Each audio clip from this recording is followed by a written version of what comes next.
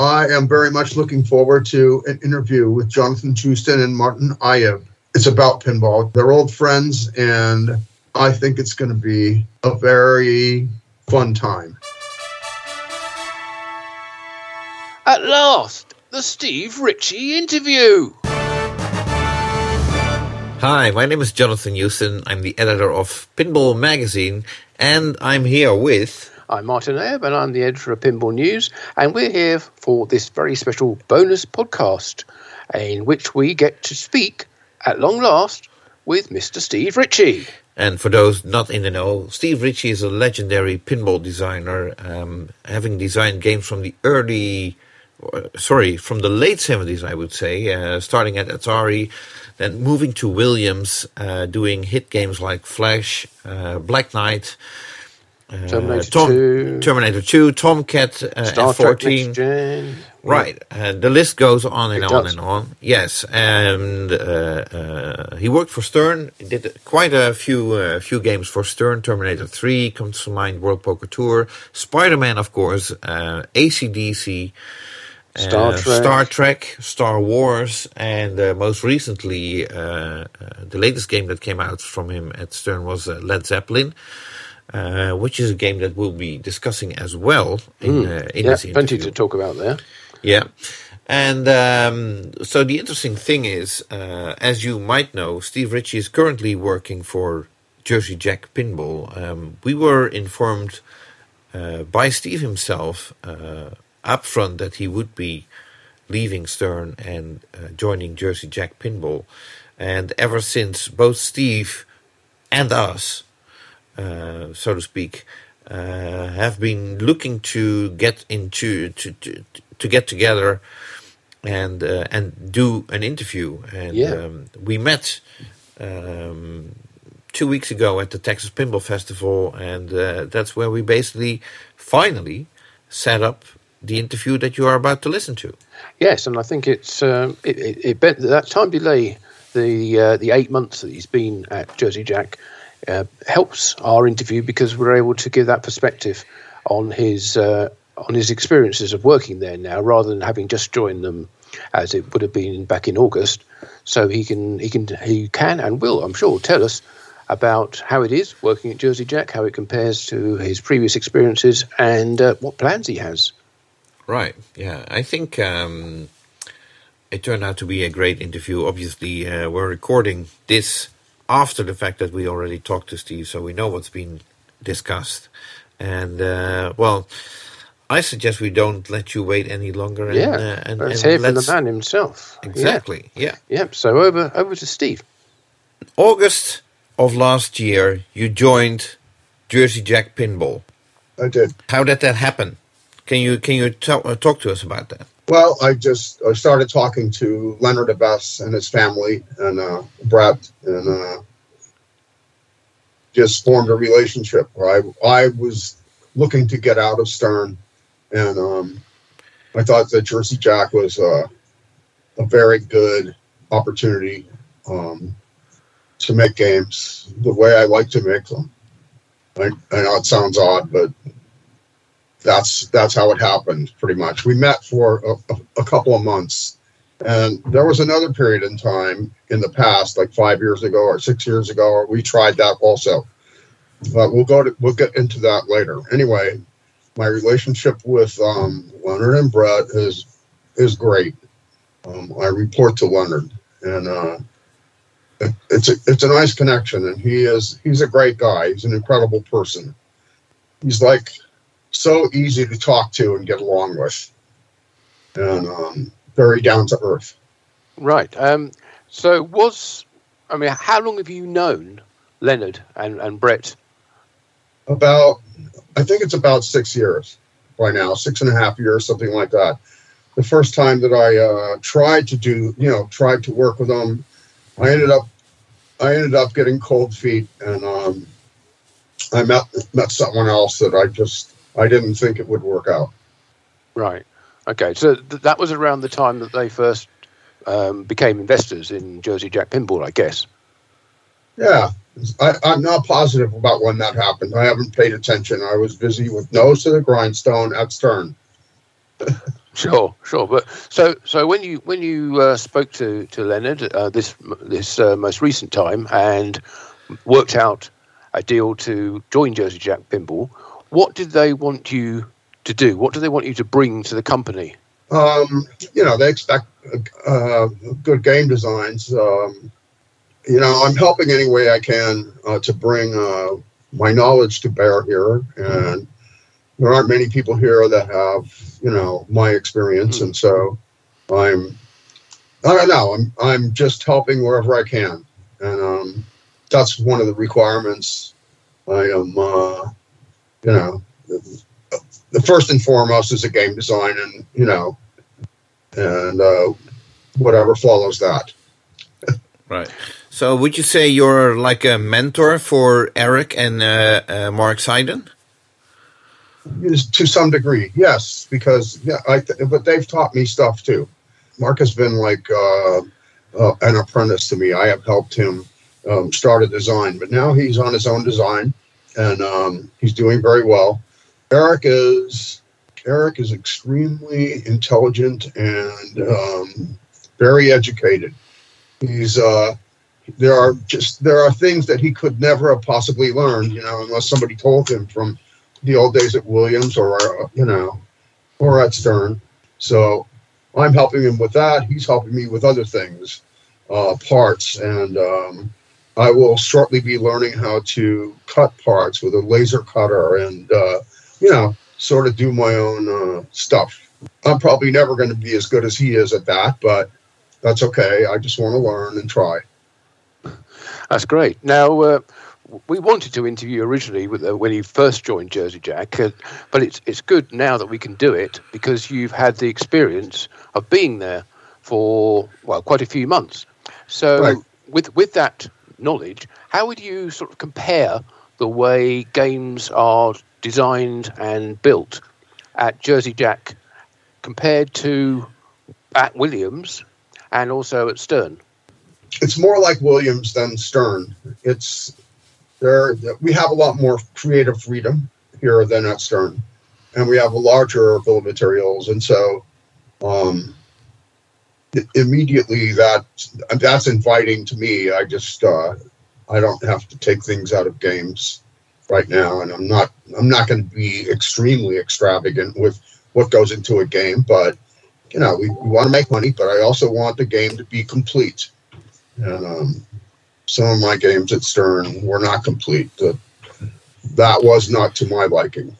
And as far as the people you're working with and design teams, obviously when you were at Williams, there were each game had its own design team, and presumably the same when you're at Stern. But Jersey Jack very much has a sort of all hands to the pump, everybody works on every game.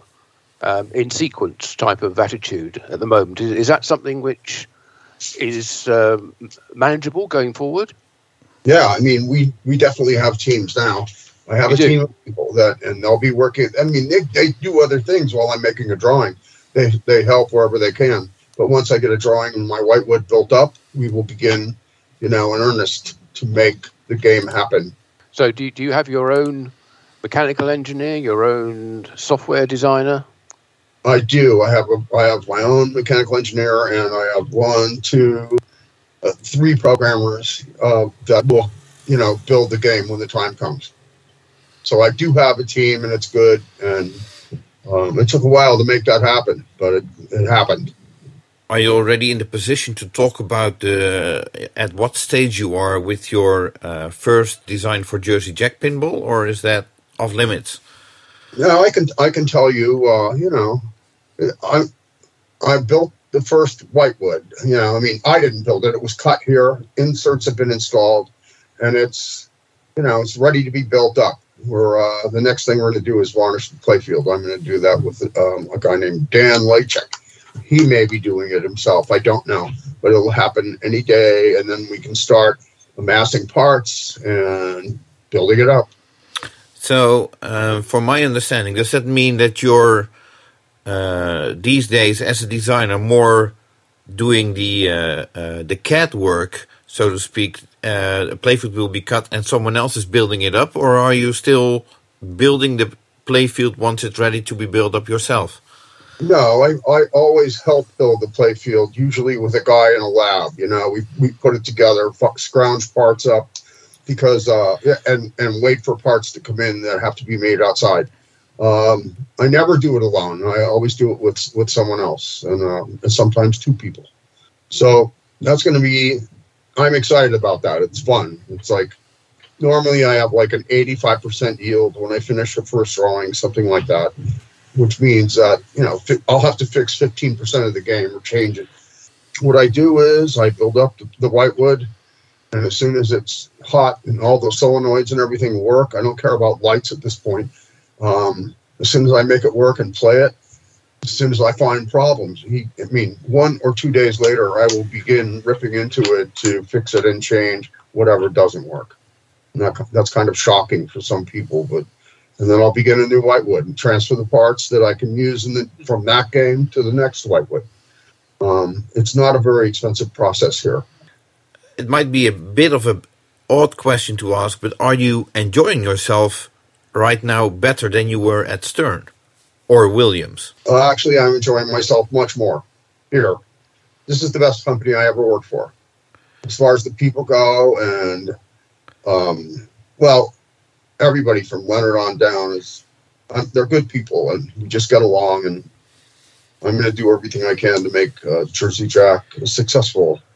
Comes from the heart. These people are great.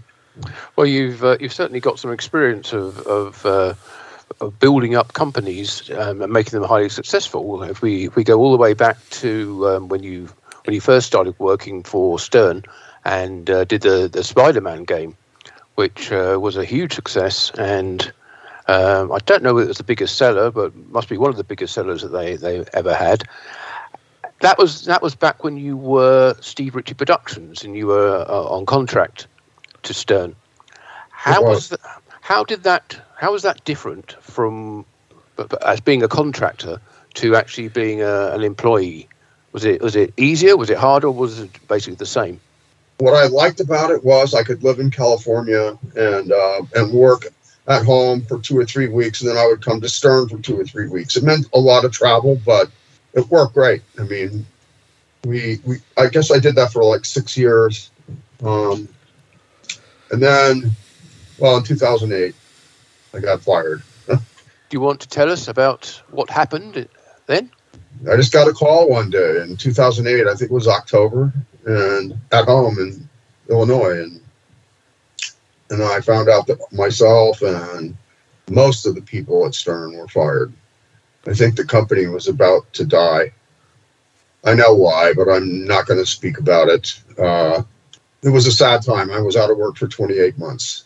And a tough time for you. You ended up selling an awful lot of your own personal games and memorabilia. I did. I had to because, I have a wife to take care of. It's like, also, I mean, when 2008 hit, I owned a house worth about, in 2007, it was worth $957,000. And boy, do I wish I would have sold it. I ended up selling it for about $30,000 more than what I paid for it. So I walked away with not much. So that really affected everything. Burned off my savings, whatever. It was a sad time. It was, but I have to say, you were sort of at the forefront, really, I think, of developing add-ons and mods for games with the side rails and the various extra parts that you were selling for your games through your company at that time and through your web store. Right, I did some manufacturing, but I did what I could. Nobody in California wanted a person that was 59 or 60 years old. I mean, it was just like, I could not even find a job as a UPS driver. But one of the reasons was I was very far from like a major city, 50 miles away. And that was a problem. But I went to a few interviews, and I could have worked for like a slot machine company. I looked for work there also, but they didn't hire me. And I don't know.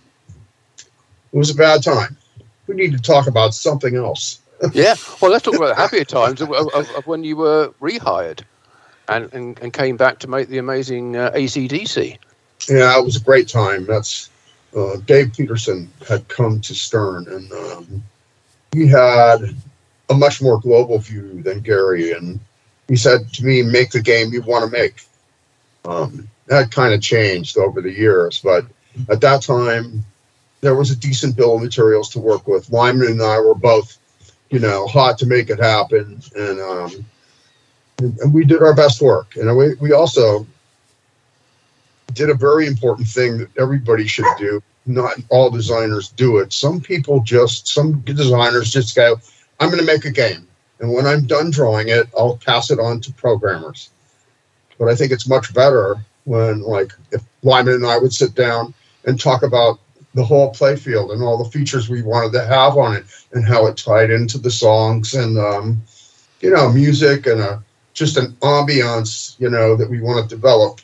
And it was a lot of fun. And it was also, it turned out to be a very good game and Stern's bestseller.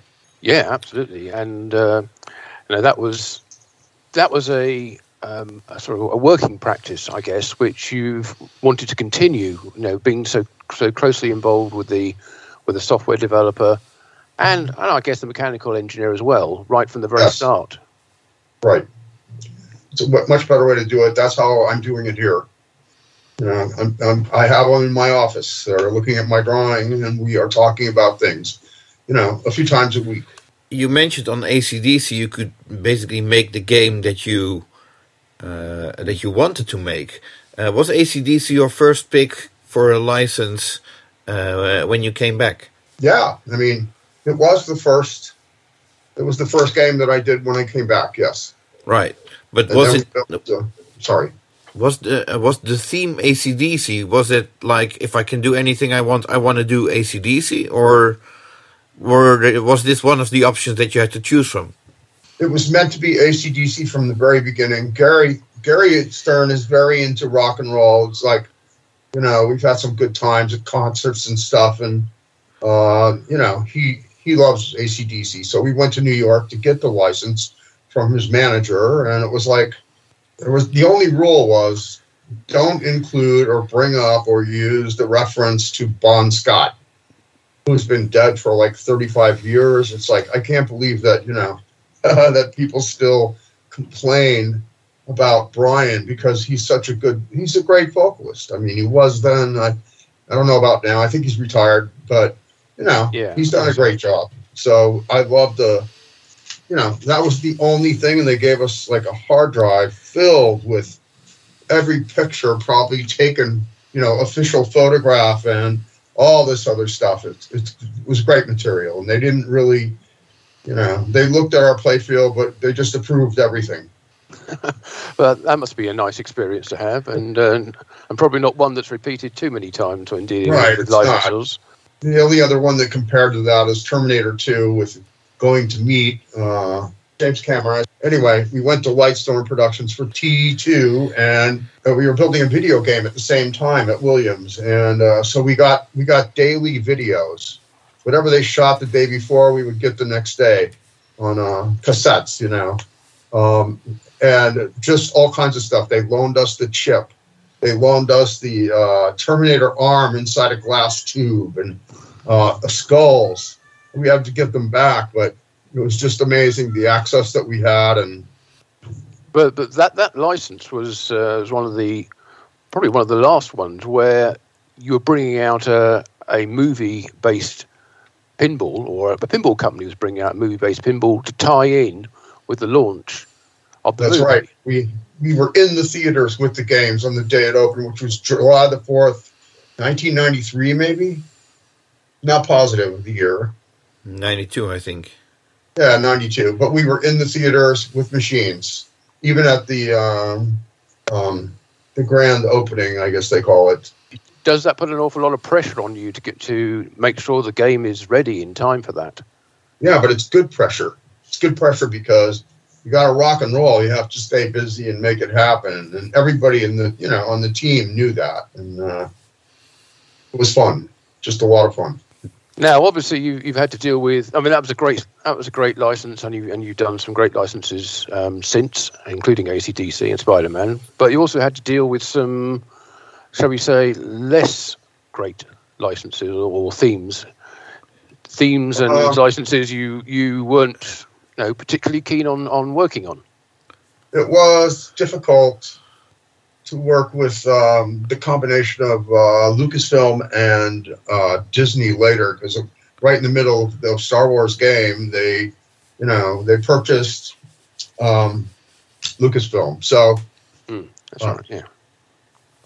I ended up, running. We all did. We all ended up, waiting a long time for approvals, and there were, 27 different art, panes. I'll say, 3 fronts of the cabinet, 3 sets of sides. That's a total of 6 sides of the cabinet, and another 6 of the back box, and 3 back glasses, 2 plastic sets, and 2 play fields.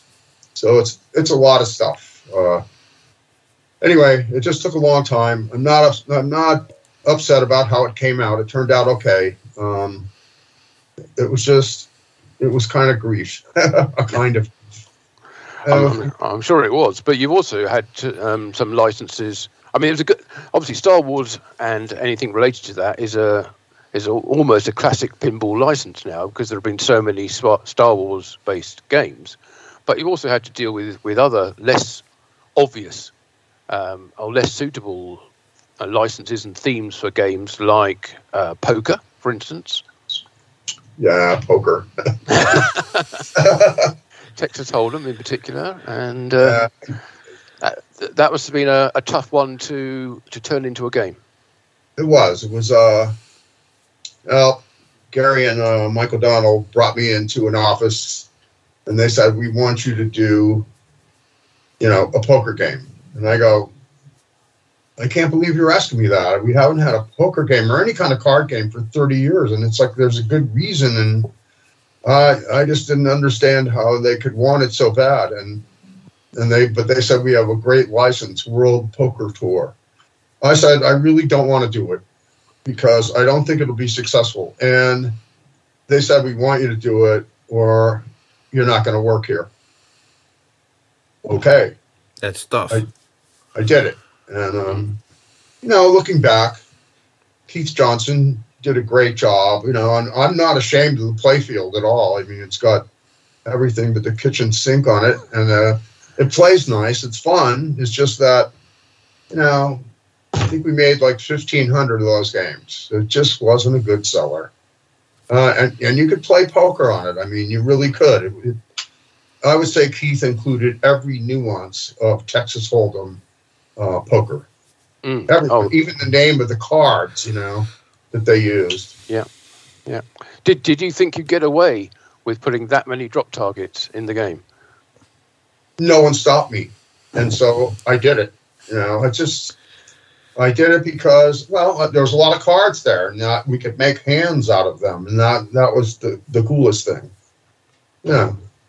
I also like playing up on the top playfield, the ace in the hole unit and the thing that captures the ball. That's fun. And, it was a loser theme, though. And I think after that, they thought, maybe the designer should like what they're doing as they work on a game. And if I can't believe that it's going to be a big hit, it's just, I have to believe that from the very beginning. I have to, because that's what I want. I want that. I want a game to be great. And if it isn't, it doesn't sell. I mean, I'm disappointed when that happens. Tapping into that, obviously, when you started in the business, games had original themes. At Williams, later on, licenses were introduced. At this point, would you still have the same pleasure in working on a non-licensed game than on a licensed game where you really like the property? It's great to have like Black Knight, Sword of Rage. That game it's kind of a license, but not really. I didn't have to get approvals from anyone. Like Matt Cristiano and Rick are my friends at Planetary Pinball, and they had the license, and so we just got along. And It turned out very well. Anyway, what is it? I myself do not. I think a pinball machine needs a license these days to connect, because people have favorite movies, favorite bands. They just have. It's not just about movies and bands, but that's most of them. It's good to have that to connect with. I have one coming up that I can't wait to get started on, but it's going to be a while. Do you think that with modern games requiring so much in the way of multimedia, video, audio, music, that creating an unlicensed game is just not practical? You need all those assets to be provided, or at least some of them to be provided to you, to get the story and to give you video clips and sound calls and music tracks in order to build the game. Yeah, that's a good point. I mean, all that stuff is available usually when we get a license, and it is good. It makes it a little easier on the team. If we can't get stuff, then we have to make stuff up. The artwork on Black Knight, for instance, I love it. It's great. It was done by a great team of people, but a large team of people. But they also like the freedom. They like the freedom. I didn't create those characters. They did. And so I don't know. That part's beautiful. We had good music. Some people thought it was like unrelenting. There's an alternate set of tunes in the game, though, that very few people know about, but you can play it. It's a little more mellow. But myself, I like all the adrenaline that music produces. I just do when I play the game. Well, that does just bring us on, I guess, to the question of the Led Zeppelin game, because we're talking about great music and lots of assets, and exactly how that turned out. And I think it's no secret that you weren't entirely happy with the way the process went in making that game and getting what you wanted into it. Can you tell us anything about that? Yeah, kind of depressing. I chose a bunch of songs, and some other people grabbed a couple songs and traded them out. And the two I wanted to get on the game were Heartbreaker and Stairway to Heaven, and they just wouldn't give them to me. And I could not imagine. I don't think anybody could imagine a Led Zeppelin game without Stairway to Heaven. I don't even know how I would have played it, but I had a Stairway to Heaven mechanism in mind, and I wanted to build that, and I was not allowed to, and I just, it's a big cloud hanging over the game. We did the best we could with it, but I just, I was disappointed that they didn't get the rest of the license, and that's not going to be a problem here. When Jersey Jack gets a license, it is incredibly complete, or we don't do it. That's it. Were you a big fan of Led Zeppelin going into the design process? Of course, I loved it. Everybody wanted it for years and years. I wanted it, while I was at Atari, okay, that long ago. I saw Led Zeppelin like 3 times in my life. One time from the second row at the Berkeley Community Theater. It was just, they're an incredible band. They changed music forever in kind of a, you know the history. You're not as old as me, but nearly. Anyway, yeah, I wanted it badly, and I wanted to make it, the way a game should be made. It was no secret that John Borg wanted to do a Led Zeppelin game for a very long time. And when Stern goes after the license, then you get it. Did that create any tension, or was it okay with everybody? I don't know. John showed no disappointment. One of us was going to get it. Like I said, every designer would have loved to have that license. Persons of, let's say, my age or nearly, John Borg did Rush recently, and it's like, music is nice. I remember them too. It's just I don't know if he was angry or not, but he got mine, which was Turtles. No, no, I've never seen turtles. Unless somebody said, "Okay, we're going to fire you if you don't do it," then I might do it. Okay, it would be hard for me to get my heart into that. Anyway, the Guardians of the Galaxy. I asked for that, so he got that. I got Led Zeppelin. Are you glad that you got Led Zeppelin and he got Guardians? I guess. I mean, really not in the way that we, not in terms of assets. I don't think either of us got a lot of assets from either title. It was, I don't know. So would you say then that your experience of doing Led Zeppelin and the disappointment that you had with that was like the straw that broke the camel's back, and you decided that now was the time to make a move? Well, yeah. I mean, I was saying to myself, no Stairway to Heaven, no Stern, no Steve. Bye. But I didn't leave right then. I had an obligation to develop another game, so I left them 2 Whitewoods, a Pro and a Premium LE. Right. And do you know what's happening to that game which you left behind? I guess you can't really talk about the license attached to it. No idea. I have no idea what's going on there with it. Not a word. Okay. Now let's go back to something I was talking about a little earlier, which was first of all, Spider-Man, and of course then AC/DC, and those were hugely successful games, which probably saved the company. And they were amazing collaborations between yourself and Lyman Sheets. Can you give us a little sort of insight into the process that you go through or went through when you were working with those on those games with Lyman, and the sort of relationship that the two of you had?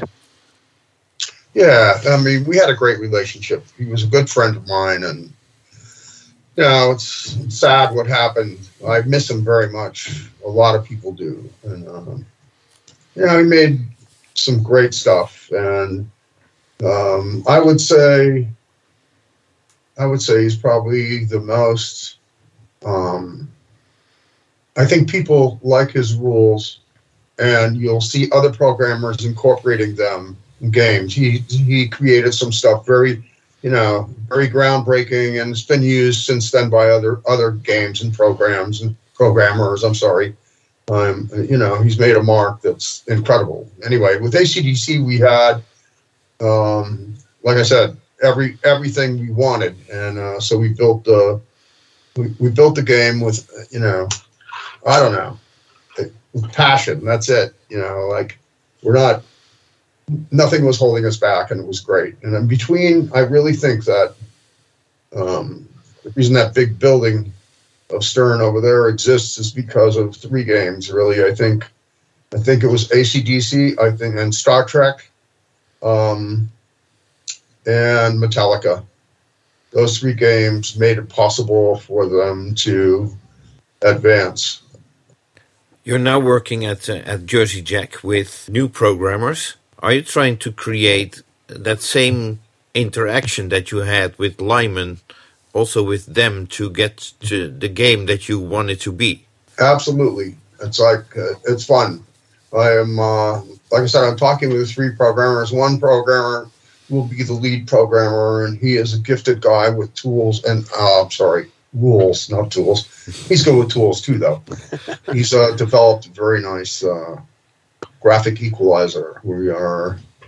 It's a cool advance. Yes, I'm very happy to work with him. I knew the other guys too. JT was a guy I didn't know.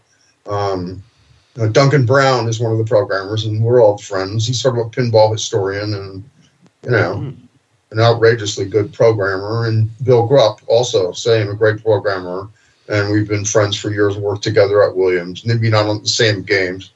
I don't have Keith. Keith is working with someone else, and so that's okay. But I called him in, let him look at my game, tell me what he thinks. I like this. I like all of that.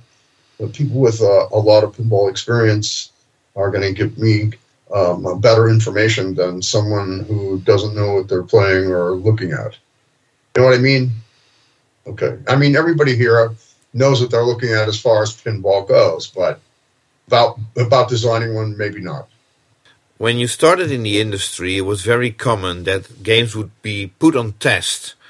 So you could see how they performed, what the earnings were, but also if there were any issues when they were being played in the wild. I think it was probably with World Poker Tour, that was probably the last game that went on test, and after that it was games weren't put out on test anymore. Is that something you'd like to get back to put games in the wild and see how they perform when other people play them, or do you miss it? Okay, that situation is not true at all here. We have games out on test, and they choose a couple of locations that we can go visit and see what's going on, and they're in contact with us, telling us if anything is wrong, and I'm going to use those locations for my game also. So I'm glad to see that. Stern didn't do too much of that, in the later years. So yeah, we're testing because it's a good thing to do. Also, life testing. We make a device, we stick it on a rack, power it up, and make it just repeat its action over and over and over again until it breaks, or until we find out that it's going to be, a strong device that'll work over a long period of time and many cycles. I like 1 million cycles on things that I make. Like the Dragon for Game of Thrones. It's, for all I know, it's still on test in the game room there, just flapping its wings like this, and Black Knight heads that are doing this, and the lights are going and all this. They're probably still there. I don't know, though. I haven't been there in, 8 months or 7 months. And picking up a point that Jonathan just made, when you started, the industry was very much more about how much a game would earn on location. Now it seems to be a lot more focused on home sales, and earnings are less important.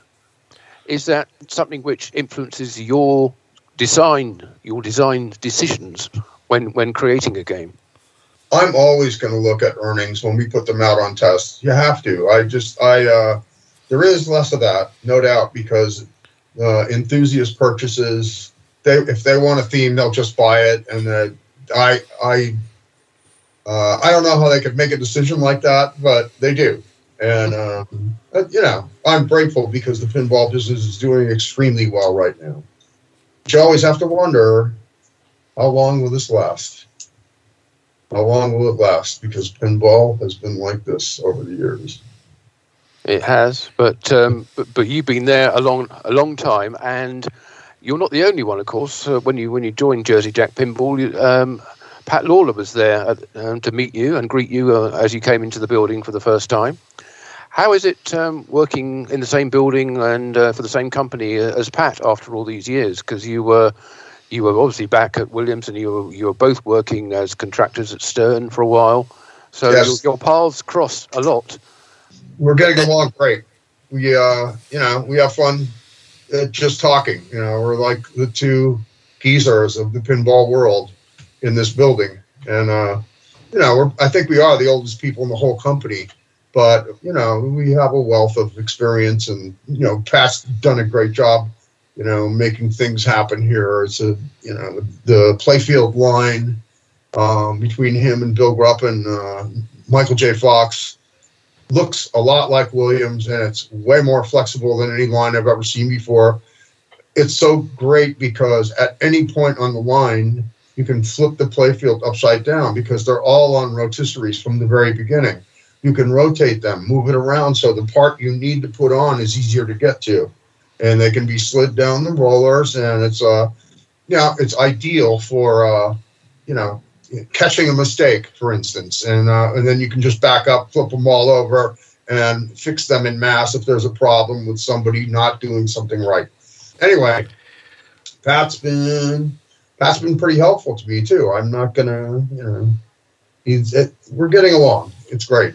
I think much better than people thought. Well, we're both older. We're not in competition really. It's just fun to talk about the old days, and he reminds me of things that I forgot, and I remind him of things that he forgot. And so, I don't know. It's been interesting. He lives right next door, right over there. Right. Eric is over there. And when you joined JJP, was it important that you were reporting directly to Leonard? Yeah. It's like I want to know what he wants from me, and I do. It's very clear, and I'm going to deliver a good product and for him, and I just for the company. I want the company to succeed, and I'm going to do everything I can to make it succeed. Which brings me to the question: how do you see the future of pinball? You just indicated it sort of goes in a wave up and down all the time. But you guys have been alive during these periods. Right. You've seen it happen, and it's like, I think it's super strong right now for everybody in the business. All companies are selling pinball machines and that make them, and I'm a little gun shy because of the past. I just wonder how long. I'm not indicating that it's going to, drop. The sales are going to go away one day. I am not predicting that. I don't even want to think about that. It's been really great, and I hope it continues to be. Does it surprise you how popular pinball is now, given the huge number of different types of entertainment available, both in the home and out of the home? That pinball has come back and become so popular both on location and for home purchase. It has, and it's amazing. The enthusiast market and collectors it seems to be endless. They all want new games. I think pinball machines also have become like a status symbol, at least in the United States.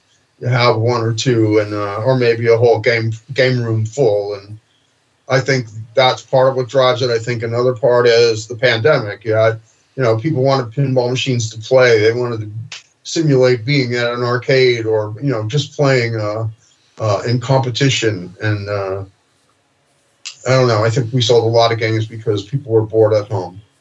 But that number of games is not coming down, even though the pandemic is mostly over here. I don't know how it is in Europe. But with the game that you're designing there at Jersey Jack, I'm guessing there are quite a few games in front of that waiting to be produced. How does that give you a sort of a freedom, not having a big time pressure on to keep the line rolling? I have time pressure, and there's only one game ahead of me, so it's like things are going to pick up and start moving faster here because we have to. We want to, get the best factory yield we can, and this is an opportunity to do that, to sell maximum amount of games. In terms of design, do you think we've seen the limits that we can put on pinball in terms of what you can put inside a cabinet, or do you think that there will be some creative mind that comes up with a way to put pinball in a different type of cabinet, and all of a sudden a whole new array of options becomes available? I think it is limitless. I have some new devices never before seen on this game, and I'm excited about them. There'll be more probably, but it's I'll know when I get my whitewood working. I do not see limitations with anything, as long as we are creative and thinking about, with me, it's how the ball moves. That's the most important thing, how it feels to make a shot. I look for satisfaction. I want to feel like I did something good, and I want the game to respond smoothly, and and I want it to be rowdy. I want it to be a mechanical action pinball machine. I want great music. I want a lot of stuff, great artwork, and I think we're going to achieve that here. And I have to ask, do you intend to keep designing games forever, or do you see? Could you imagine, for instance, that you would be in charge of game design at Jersey Jack Pinball and would have a more managerial role rather than actual game designing games yourself? I don't see that. I see myself designing games because I really enjoy it. It's a passion, and that's how it is. I could retire, but I don't want to. I think it's good to have a job to go to every day. One of my good friends, Larry DeMar, I spoke to him on the phone yesterday. It was kind of breakthrough, but I had brand new hearing aids on that pumped the phone directly into I haven't heard his voice in a long time. So I talked to him for a while, found out that, he retired, he sold his company, but he didn't retire. He's working again because he can't sit still. It's not healthy to sit still, just not. We look forward to seeing much more Steve Ritchie designs come into production and on location and into people's homes, of course. I think we're about to round this up unless Martin has some more questions he would like to ask.